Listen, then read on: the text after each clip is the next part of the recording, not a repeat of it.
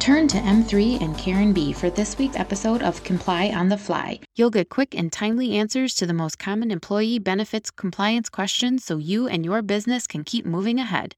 Please note this podcast and the contents herein do not constitute legal advice.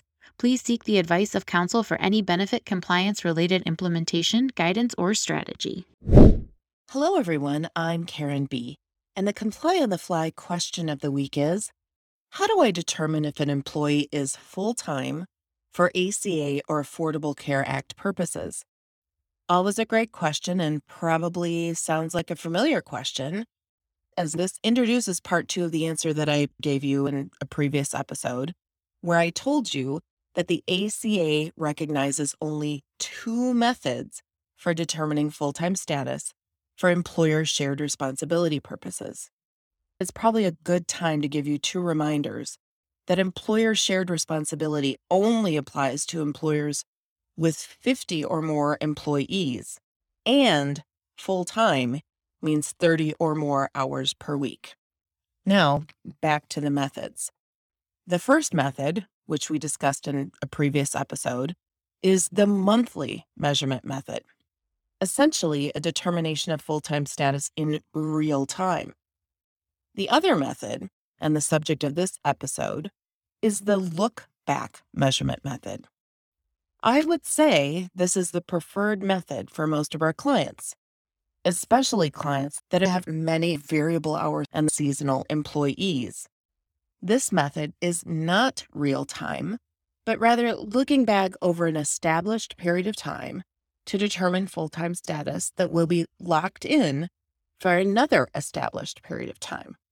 To be more specific, this method requires an employer to establish 1, a measurement period, which can be a period of time between 3 to 12 months. Employees' hours are tracked, then averaged at the end of this period to determine if an employee worked an average of 30 or more hours per week.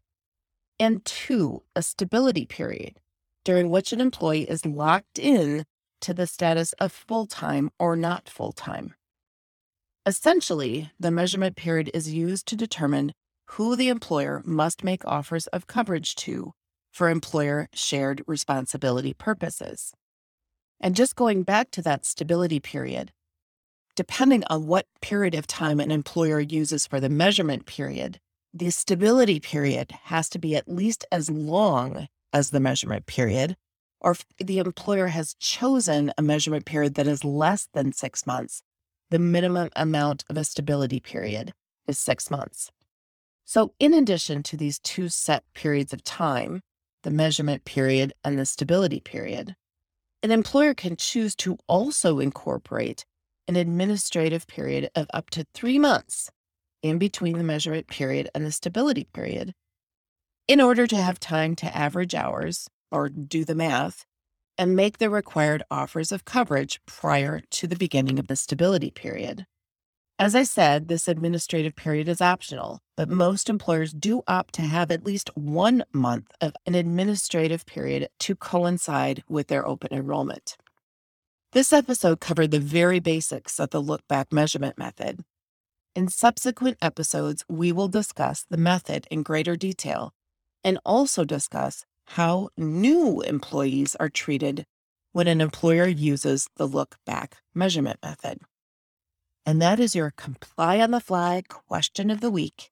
Thanks for tuning in. What's on your mind?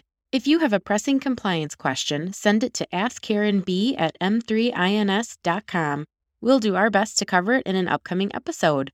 You can now follow and subscribe to Comply on the Fly on Spotify, iTunes, and Google Podcasts. Make sure to tune in next week and encourage others to join us.